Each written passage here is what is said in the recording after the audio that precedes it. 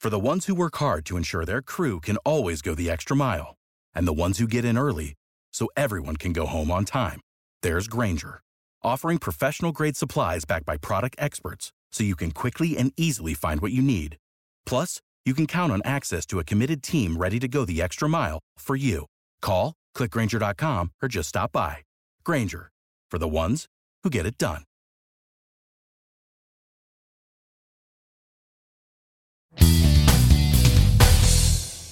Hey everybody, welcome to another brand new episode of It's My House podcast. I am, of course, as always, your host, Mr. Chris Dees, and today, well, it's a man who needs no introduction, but what I will say is the word legend gets thrown around far too often, far too easily these days. But if you're talking about today's guest, it's the only appropriate, fitting way to describe him. So I will simply introduce him as the legendary Mr. Mike Chioda. Thank you, Mike. Thank you for joining me today. How are you today?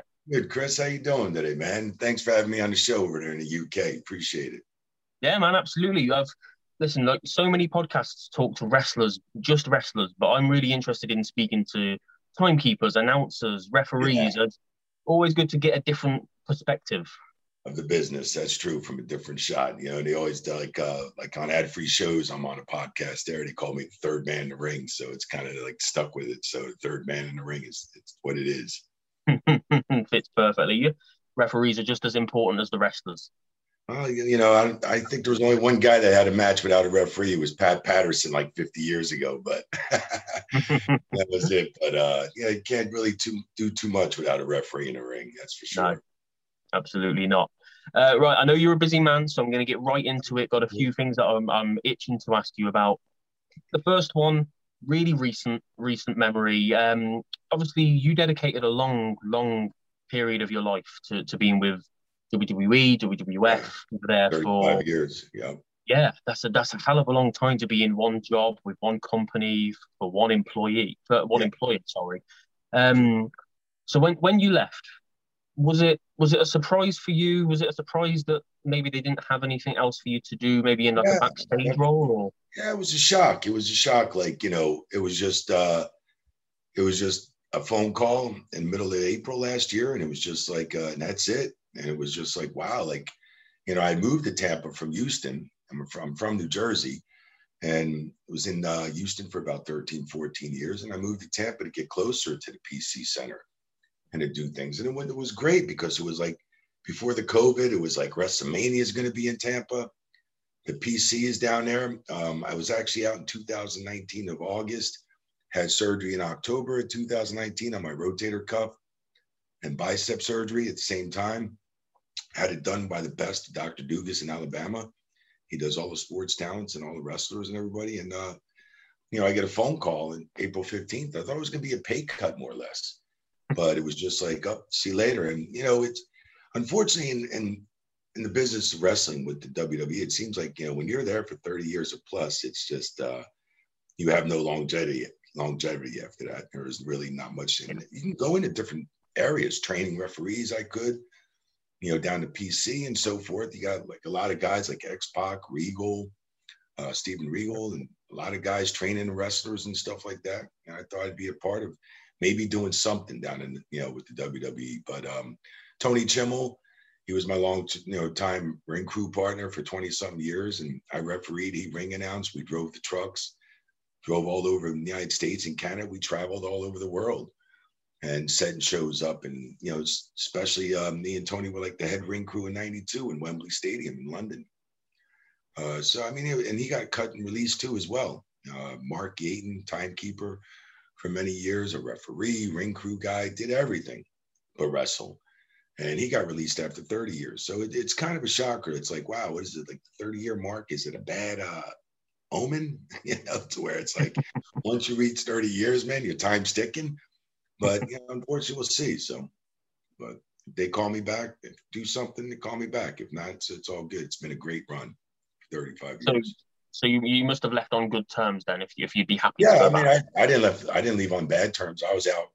I'd moved my family from Houston to Tampa. When I got to Tampa, I went to surgery in October. So I mean, I was out for 6 months. I didn't do anything wrong. I didn't get no heat, you know. So I mean, supposedly I didn't have any heat, but now it was just Tony Chimel, myself, John D'Amico, and there was a couple other guys that got released after 30 plus years.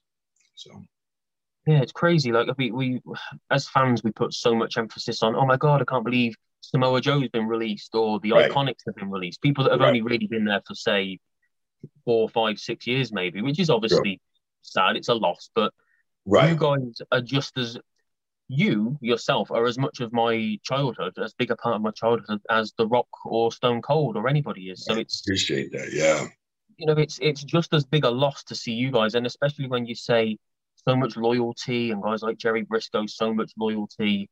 yeah. Do you have any sort of contact with I mean, Vince, or just a phone call from? yeah, it was a phone Tony? call from TR, which Mark Crown is not even there no more. He just got released about a month or two ago. So I guess what comes around goes around. He was calling people, firing, hiring people left and right, and he got the phone call. But it was just yeah. I mean, Shane McMahon reached out to me. It was nice of him to reach out to me and stuff like that. We go way back, from the days where we were training Shane with the ring crew and stuff. Tony Chimel and I, and he used to run the roads with us for several months after college and between college and stuff when he was going to college. And it was nice to hear from Shane. But yeah, I really didn't hear it. And it's not like I didn't know if they think I'm going to go in there and screaming and hollering or anything like that. And I told Shane, tell the family, especially Vince, Linda, his wife, and Stephanie and himself, thank you for all the years and the support. And I appreciate it. It was and being loyal to the company as a referee is not being loyal as like, oh, I'm going to go to WCW or I'm going to go to AEW or I'm going to threaten them with it. I'm going to go somewhere else. Loyalty was basically just being there, doing your job, being on time, being there for every show. Loyalty was making sure the ring crew, got the ring there and set it up, and we never missed a spot on any show. Tony Chimel and I never missed a ring crew spot, because I could definitely have some matches without a few talent that's at the show, but you can't have matches or a show without the ring. So the loyalty and hard work was that came in. That's where we played loyalty and hard work for the company. Yeah, absolutely. And it's interesting. You mentioned AEW there. Obviously, you've done a little bit of work for AEW. Yeah, a little bit of work for AEW and Cody and stuff. And I don't know if Tony Khan's too high on referees. It's hard for me as a referee to see the show because the referee just stands there and they're acknowledging the tags. They're just counting the pinfalls. It's not like, okay, there's no disqualification. There's no 5 count on the ropes. There's no 10 count on a count out. They're just running all over the place, doing high spots and stuff like that. You'd like to see a little bit more of control where the referee has control of a match, and certain things I seen a couple weeks ago in AEW and the referee took a bump. It was like, oh, a referee does play a large part, and Aubrey, like she's doing a great job as far as a woman referee. And she's really showing women what a woman can do as a referee in there. She's doing a great job in there. And she's one of the best in the AEW. Yeah, 100%. Would you be, obviously you've done those few matches there, I think like 3 or 4 matches, some pretty big matches as well, like you say, right. Some Cody matches. Yeah. Are you looking to keep refereeing, or are you quite happy with where you are? No, I like to keep refereeing. And, there's a new beginning in South America with the Clones, with Eddie Colon and Primo Colon and the Clones over there in Carlito and Puerto Rico. And hopefully the new beginning is starting in Latin American wrestling, so entertainment. So it's called LAWE. So it's hopefully in the next few months, we're going to get that going. I was just in Puerto Rico a couple of weeks ago with the Clones and going over stuff, arenas and stuff in the ring and everything. I'll be doing production for them and revamping the whole ring, revamping stuff and for TV production and training referees. And I'll be refereeing some main events over there as well. Oh, wow. Well, that sounds pretty cool because they've got such a rich history within wrestling. Yes. So yeah, it goes through generations of wrestling there with Carlos Colon and so forth back many years ago, and then Carlito and Primo and Epico and stuff like that. So, and which is Orlando Colon and Eddie Colon.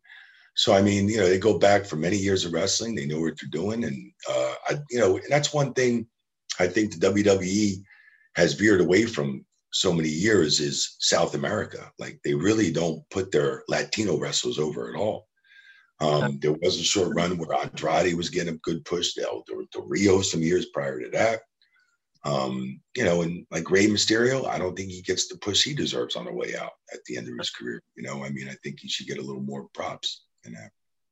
Yeah, absolutely. And there's a lot of talented Hispanic and Puerto Rican and that heritage kind of wrestlers in the WWE ranks at the moment. I think if they are going to break into that, they could easily do an NXT show over there, right. How they've done India and how they've done, right, all these different regions. I think, it's such an untapped market, and Andrade would have been. Come on, he brings it when he gets in that ring. He brings everything, and just he turns into a whole nother gear inside that ring, and hopefully be looking forward to working with him at LAWE. So that would be interesting working with him again and everything. But, in Mexico and a lot of South America, there's so much talent that comes out of Mexico. Like I just named Rey Mysterio, Alberto Del Rio, and Andrade, and just so many other guys. And, Kalisto, he's even a good worker. I love, and Hunico and, stuff like that, Sin Cara. And, I'd like to see LAW and E, and we're going to start kicking off. It's a new beginning, and hopefully they kick it off right in South America. Yeah, man, absolutely. One thing I'm always curious, because obviously growing up as a wrestling fan, we all want to be wrestlers. We've always got that dream of being a wrestler. Yeah. I've honestly, and this is not an insult to referees, I've never had any friends or met anybody who wanted to be a referee. So was that always your plan? Is that what got you into it in the first place? That's a great question. Great question, Chris. Because when I was younger and started at 18, I used to do the business when I was 15 and 16 for Gorilla Monsoon's family. He owned a little ring outside the territory of South Jersey in New Jersey, outside of Philadelphia. And they had a territory where Joey Morella used to be. That was his son. Gorilla Monsoon's son was Joey Morella. And we used to do the ring crew when we were kids. And then, I went back into full time after I was 18. And Gorilla got me in the job back and stuff and got my foot back in the door. And I was ring crew with Tony Chimmel. And,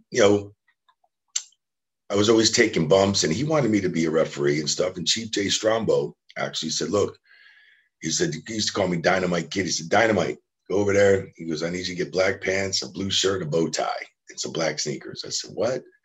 He goes, you're refereeing tomorrow. I'm tired of these commission referees, these old school commission referees. Like, they almost wouldn't even get down to count. They'd count with their foot. 1, 2, 3. It was like, so I said, oh, what? All right, Chief, no problem. Whatever Chief said and went. Going down the road, Gorilla, I'd be taking bumps, working out in the ring with the boys that would show up there early. Barry Horowitz, Lombardi, the Brooklyn Brawler, guys that would get there early. We'd take all kinds of bumps. And Gorilla pulls me aside and said, hey, I thought you wanted to be a referee. We talked about you being a referee. And Chief said, you started refereeing, and Joey Morella was helping me. The old school talent was helping. And he said, look, I don't want to see you in there trying to be a wrestler. He goes, I want you to do as a referee would do. If you want to take bumps as a referee, that's fine. Learn how to take bumps. He goes, longevity in the business is refereeing. And, I took the words wisdom, and I went, man, because he knew what he was talking about, Gorilla Monsoon. So I took those words, and I followed his wisdom, and it lasted 33 years of refereeing. I had 33 years under my belt, 31 on TV. I debuted in 89, and I actually refereed around 87, but it took you to pay dues for a couple of years to get to that TV spot. Because you had Tim White, you had Dave and Earl Hebner, and you had, Dangerous Danny Davis refereeing at the time. You got to pay dues, and then I made my debut in 89, and man, I go back and think about what Gorilla Monsoon said, and look how many wrestlers I've seen come and go. I've seen a lot of wrestlers come and go without their careers. And he always told me, a wrestler can have a good run for 4 or 5, 10 years, but after that, it's done. It's done and over. He goes, there's going to be very few guys that'll have a career like, Ric Flair or maybe Shawn Michaels and stuff like that have had long longevity careers, but very few Undertaker. But referees, like I followed what he had to say, and man, it was a great run. Traveled all over the world too. Yeah, it sounds incredible. I mean, you've mentioned some great names in there like Gorilla Monsoon and Ric Flair. What was it like as such a young guy spending time with people like Gorilla Monsoon? Because I was born too young. I was born the year that you made your debut, so it was a great year. Gotcha. So I never really got to experience guys like Bobby the Brain Heenan and Gorilla Monsoon. I've gone back and watched it, as a fan, but what was it like in that? What were they like to work with? Because we hear so many stories. Great. Bobby the Brain was great, fantastic, always funny, always joking. Gorilla Monsoon and them two. Gorilla was a very serious person, and he joked around, but he was a very more stern and serious person and a trustworthy person. And he was just like pretty much all business. But when you seen Gorilla Monsoon and Bobby the Brain Heenan on those shows on Saturday mornings and stuff and commentating and going back and forth at it, and they were the best of friends and they were hilarious. And it was great to work with all that old school talent because they had so much knowledge of the business. And that's when you come in and you take their knowledge, you take their wisdom, you put it all together, and I had a very good run for 35 years. And it was, and looking back, when I was a kid and getting to travel to over 50 to 60 different countries, a lot of countries over and over and over and all throughout the UK and Ireland and everywhere, Scotland, here, Japan, Australia, China, and all over the place. And it's just what an experience it is to see how people live and entertain people for different cultures and, different ways of living. But our company provided entertainment for the kids and the families, which was awesome, Absolutely. And to be a part of something that brings so much joy to so many people must just be such a great feeling as well. Yeah. I mean, and sometimes there's heat when you're leaving, when your main man doesn't go over, so it was like, when the British Bulldog and Bret the Hitman Hart went at it in 92, and Joey Morella actually did that match and that went 45, 50 minutes. Man, I figured if Bulldog wasn't going over, this place was going to erupt. But anyway, Bret the Hitman Hart was a big fan in the UK as well, Yeah. But always got to put the hometown boy over. Yeah, God, yeah, absolutely. Yeah, man. I was too young. I was like 3 years old, but I've been back and watched that match, and that's one of just my favourite matches from a UK fan point of view. That match means a lot to me, even though I wasn't there at the time. But you mentioned that match, such an iconic match, and I'm sure you must get asked this all the time on every podcast, every interview, just every chat you have with any person. You refereed for such a long time, so many important eras like the late 80s, the Attitude Era, the highs of that, the Ruthless Aggression era, the PG and the Reality era. If you could narrow it down to just a couple of matches, what are the matches that you're either most proud to have been a part of or matches that you enjoyed the most, and why do they spring to mind? Yeah, I mean, to spring to mind is, I'd have to say number one is the shirt behind me. And then you got the man over there, The Rock. Behind me it says "What a Bash," where Hogan's pounding The Rock there. It was a front newspaper. The one above is from the newspaper of The Examiner. That one was from the Toronto Sun. And that's the shirt from WrestleMania 2002 from Rock and Hogan.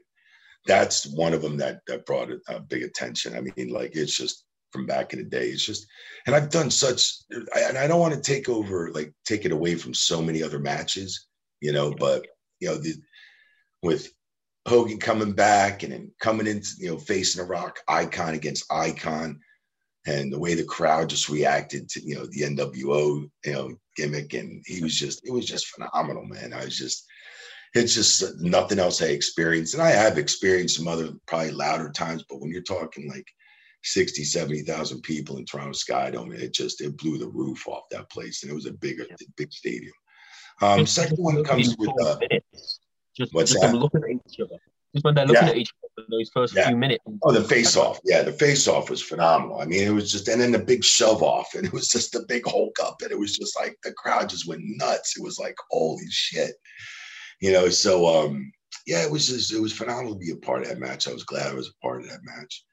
There's a lot of other matches like, Kurt Angle and Chris Benoit and just Eddie Guerrero and Benoit. And so many matches that stick out. There's, and I'm talking like technical matches, like The Rock and Hogan wasn't really a technical match. It was just more icon against icon. It wasn't coming off the top rope. It wasn't doing this. It was more of two big guys in the ring, and they really, the expectations were they had to really bring it. And you got to remember, like, that last match was Jericho and Triple H for the titles.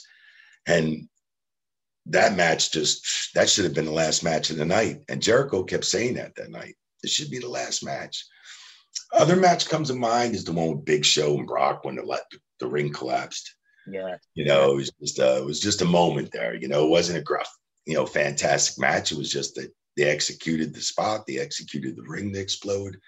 My important part was just to sell on my ass, sitting there just looking around going, holy shit, like WTF, like what just happened. But that's, it's a memorable one there too. But there's so many other memorable matches too that come to mind, like Kurt Angle and Shane McMahon, putting Shane through that glass, man, several times, and he couldn't execute it the second time. And Vince is screaming, everybody's screaming, don't do it again, don't do it again. I'm telling Kurt, don't effing do it again, don't effing. I'm in his ear.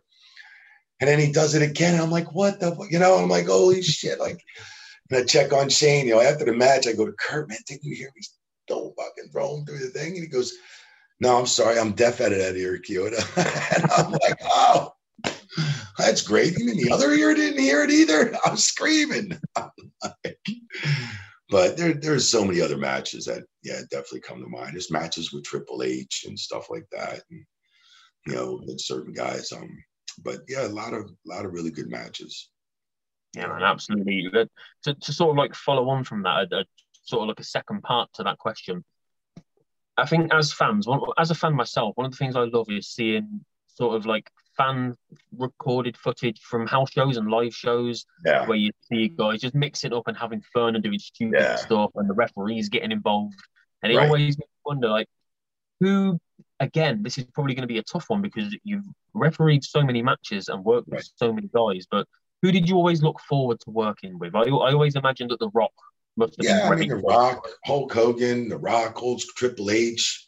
I've always, those are some guys. Stone Cold Steve Austin. Let's not forget about Stone Cold. I mean, he was one of the greatest. I mean, he used to get that crowd going, and of course, anybody that would kick the shit out of your boss, Vince McMahon, you got to be over with. So, but Stone Cold was a great guy, easy to work with, and he just said, let's go out there and have fun, kid, and let's just tear it up, and we did, and John Cena, was another one who went out there and just, busted his ass for 10, 11, 12 years with the company and stuff. And, that's one thing I felt that was weird. Like when Rock came back after that, and John Cena had been holding the company up for 10 years. And Rock went, in 2002, Hogan passed the torch to Rock.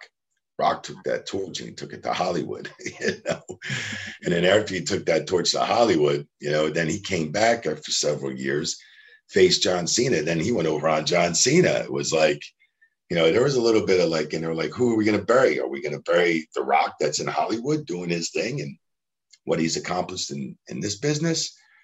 And it was kind of like, I was really like wondering, okay, when I get this finished, who's going over here?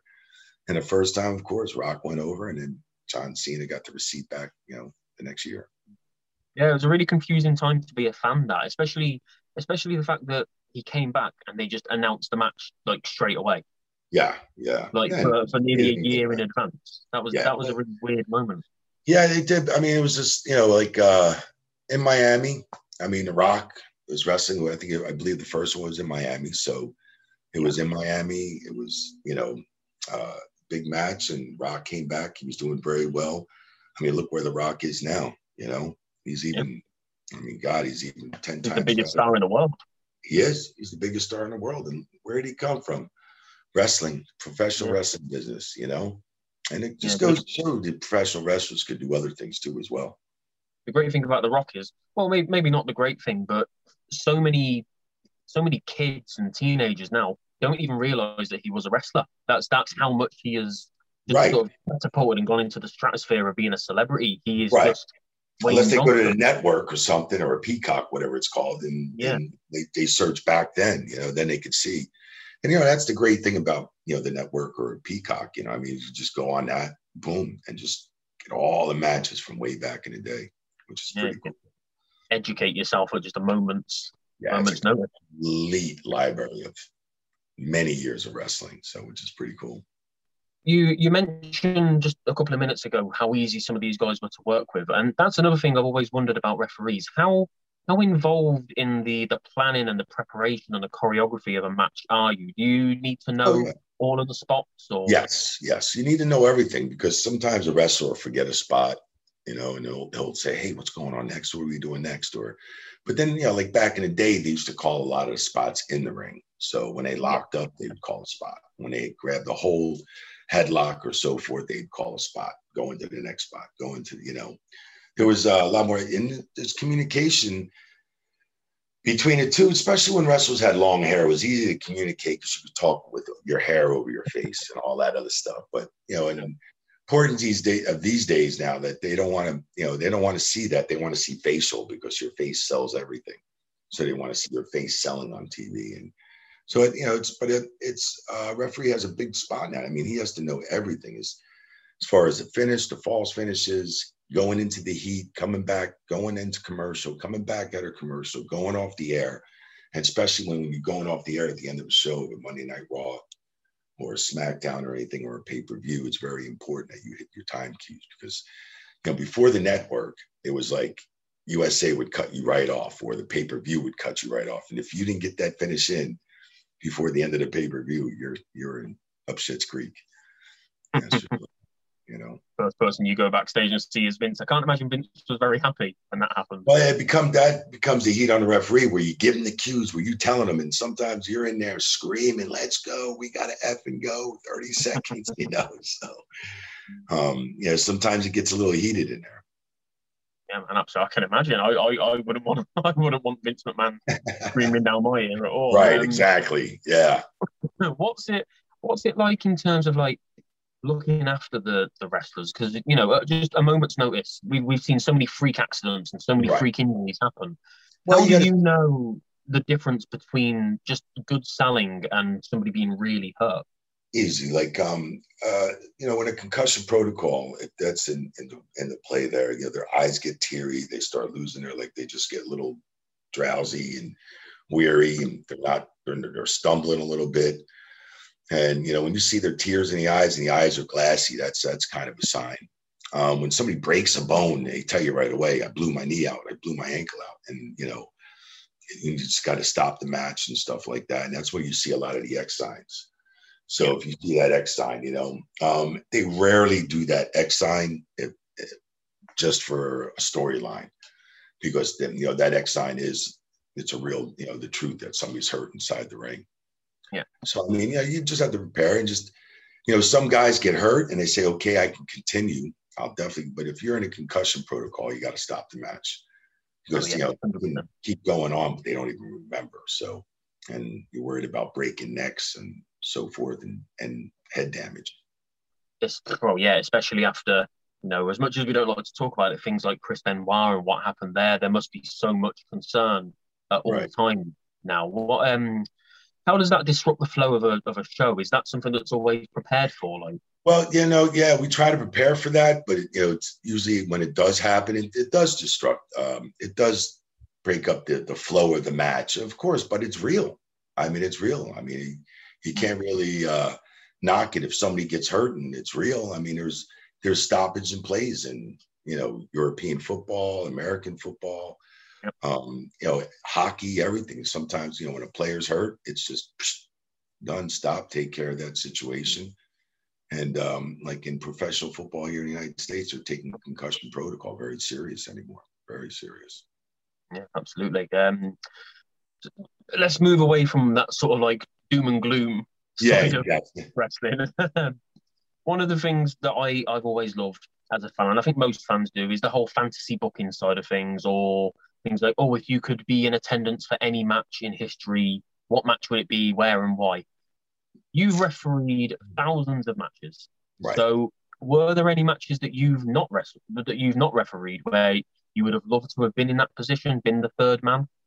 Yeah, I mean, there's definitely some. I remember Charles Robinson had the Undertaker Shawn Michaels match the first time they met, and that was fantastic. Do I look back and say, wow, like after you've seen what kind of match they had, yeah, I sit there and go, wow, I wish I was part of that match.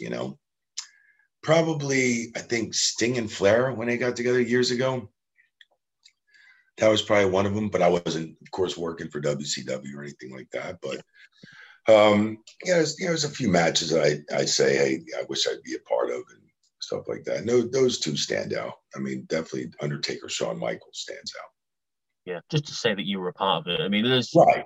You must be happy for your colleagues to be and a part of it. And that's exactly, I was happy to Charles that he was a part of it, and he's a very experienced referee, one of the best in the business as well. And I was glad he was a part of it. But yeah, that's one match, with Undertaker and Shawn. I said, damn, I wish I had that match. Speaking of your fellow referees and the friendships and the bonds that you must create there, one thing I've always wondered about is I always hear rumblings of like a referees union sort of thing, like not a literal union, but we hear about it in soccer as well, in UK European football, where sort of like referees and goalkeepers have goalkeepers unions where they just sort of all get together and talk about what's going on. Is there anything like that with referees? Do you spend time together backstage? Have you got your own locker room? Or we spend together. We spent some time talking outside the ring areas all day in the arena because you're there from like noon to like midnight. So I mean, and then you'll sit back and you'll talk, and it's definitely not a union, that's for sure. And but you always had your favorite referees that you like to hang out with and so forth, and it's stuff like that. In my case, I used to travel more with the wrestlers all the time than the referees. Yeah, that's what I was going to ask next. Actually, like, did you ever spend much time with the wrestlers backstage, or did everybody sort of like have cliques and you had a clique. Yeah, you had your own little clique and stuff, and certain guys you like to travel with and share a hotel room with and travel with all the time and get from town to town. And there's always a certain group of guys that you'd like to hang out with and travel on down the road. And unfortunately, it's been with quite a few wrestlers and doing the business over 3 decades. Yeah, absolutely. Right. So one thing that I want to ask before I let you go, because this has been brilliant, and thank you so much for joining me. But one thing that I always wanted to ask about was the one match that you had in 2001 alongside Chris Jericho, and you got the pin, you got to drop the people's elbow. Yeah. What was that like? How did that come about? Was that something you wanted to do? Or? I just walked in the building that day, I remember we were doing ring crew, and I was doing stuff, and the writers and stuff came up to me and said, hey, you have a match tonight. I said, oh, cool. Who? I'm thinking I'm going to referee. And they're like, oh, you're going to be wrestling with Chris Jericho and The Rock, and it'll be a 6-man tag with the Dudleys and Nick Patrick. I'm like, what? I'm like, I don't have any wrestling gear or anything on me, And they're like, oh no, you're going to do it in your referee outfit. Like, oh shit, this ought to be interesting. I'm like, but it was great to be a part of that, man. I mean, I wrestled there with 2 icons in the business. Tim White actually had the match. It was fun. And it just, if you look at Chris Jericho from 2001, 2002, he was main event in the Sky Dome with Triple H, to where he's at now in AEW, to see where The Rock was from back then all the way to there. I mean, I got to do a tag match I don't think any other referee has ever done in the professional business with 2 icons in the business, Y2J, Chris Jericho, and The Rock, Dwayne Johnson. So it was definitely awesome to be a part of that match, and thank God it went over. When you found out, were you nervous about doing it when you found out? Yeah, of course. I didn't want to screw that freaking people's elbow up. I was like, oh my God. I'm like, if I make it look that stupid, I know I was going to make it look great, which I didn't, but I figured I had to try and do my best. And I'm thinking, if I really screw this shit up, I'm going to be like, but for what it was worth, it was great, man. It was great to be a part of that. Like I said, thanks Nick Patrick for letting me go over. But it was a good time to be a part of that with the Dudleys and everything. Yeah, man. Really cool moment, really unexpected. Yeah. I don't think anybody saw that coming, even you, from the sounds of it. Yeah, no, I didn't see it. What I was going to ask as well. Obviously, you've been gone now for what's it been? Just over a year, about a year and a few months since being let go of. Yeah, I was out on surgery too for a while. So actually the company stopped paying me in like late August, September. So they stopped paying me last year, like August, September. So I was kind of released after that point, because after they stopped paying me, then I was able to do something else. So many backstage talents, so many wrestlers who leave the business become so often so quickly disenchanted by the industry and by the business. I even spoke to, without naming any names, I spoke to a wrestler yesterday to see if they wanted to come on the show, and they very honestly said that they just don't care about wrestling anymore. Yeah. Are you put off at all after your exit? Are you still keeping up with how things are going? I'm still keeping up. I'm still watching it here and there. I'm not, to be honest with you, when I worked it for so many years, I didn't watch it every night either. I would, I'd watch certain matches that I did and certain other matches that I knew were going to be good. And be honest with you, before AEW came around, WWE was the only only company in business pretty strong. But I'd go back and watch certain of my matches, back in the day. But nowadays I watch it because I like to see what AEW is doing, and it's a little hard as a referee to see what they're doing because they're just running all over the referees, not applying really too many of the rules and stuff like that. So it's a little hard to see, like, when they're just acknowledging the tag and the false finishes and the counts, and not enforcing the 5 counts out of the corners or against the ropes or the 10 counts, but, it's just hard to watch as a referee standpoint, because like the referees are just getting buried, but I watch WWE because I know a lot of the guys in the business still, and I like to see upcoming talent, like I said, I was a little disappointed that the company didn't put me somewhere else, but I'm not hating the game. This player doesn't hate the game, so I mean, it is what it is. And hopefully one door closes and another one opens up, so we'll see. Is it hard for you to sort of watch it now as a fan, or do you still see it through a referee's eyes? Even if the referee in the ring's doing a good job, are you still looking out for what they're doing, or can you separate the two now? No, I could separate the two. I can see what the referee's doing. I can tell it's a great match. I can tell almost what's coming up to be. It's almost like, if I was betting on wrestling, I'd probably be winning every night.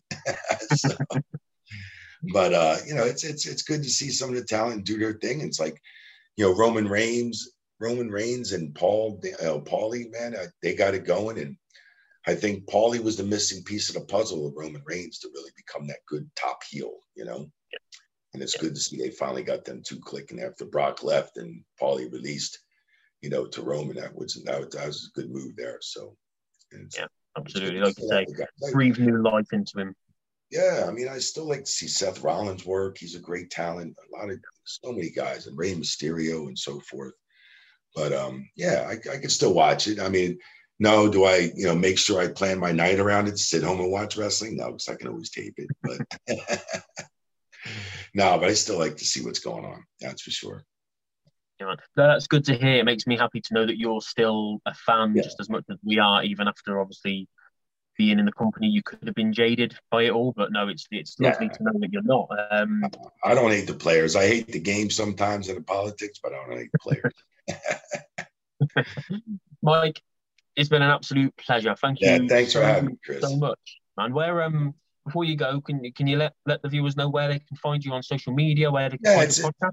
I got a Twitter account at MJC at Chioda, CHIODA, and I have some wrestling, some T-shirts and some designs out on ProWrestlingTees.com, and I got some new designs. A Third Man in the Ring design just came out, and some shirts there, and I'll be back in Puerto Rico in a couple of weeks, so just keep an eye out for LAWE, Latin American Wrestling Entertainment. Bro, and I take it you'll be posting about that on your Twitter account? And sure will. Brilliant. And I'll make that's sure good to old keep an eye San out Juan, for Puerto that. Rico. Brilliant, guys. Thank you so much for joining us today. Thank you for watching as usual. You know where to find me. It's down here somewhere. All the links are in my bio on Twitter. You can find us on all podcast platforms and on YouTube especially. And that's it from me today. Again, Mike, thank you so much. Take care. Cheers, mate. Cheers, mate. I hope everybody stays safe in England, all right? Absolutely, man. Thank you. Right. You too. Take care, man. All right, mate. Thank you. Yeah, guys. All right. Cheers. You know how to book flights and hotels. All you're missing is a tool to plan the travel experiences you'll have once you arrive. That's why you need Viator. Book guided tours, activities, excursions, and more in one place to make your trip truly unforgettable. Viator has over 300,000 travel experiences to choose from. Everything from simple tours to extreme adventures and all the niche, interesting stuff in between. So you can plan something that everyone you're traveling with will enjoy. Real traveler reviews give the inside scoop from people who've already been on the experiences you're considering. So you can plan with confidence. Free cancellation helps you plan for the unexpected. And 24/7 customer support means you can travel worry-free. Download the Viator app now and use code Viator10 for 10% off your first booking in the app. Find travel experiences for you. Do more with Viator. Save big on brunch for mom, all in the Kroger app. Get 16-ounce packs of flavorful Angus 90% lean ground sirloin for $4.99 each with a digital coupon. Then buy 2, get 2 free on 12 packs of delicious Coca-Cola, Pepsi, or 7-Up, all with your card. Shop these deals at your local Kroger today, or tap the screen now to download the Kroger app to save big today. Kroger, fresh for everyone. Prices and product availability subject to change. Restrictions apply. See site for details.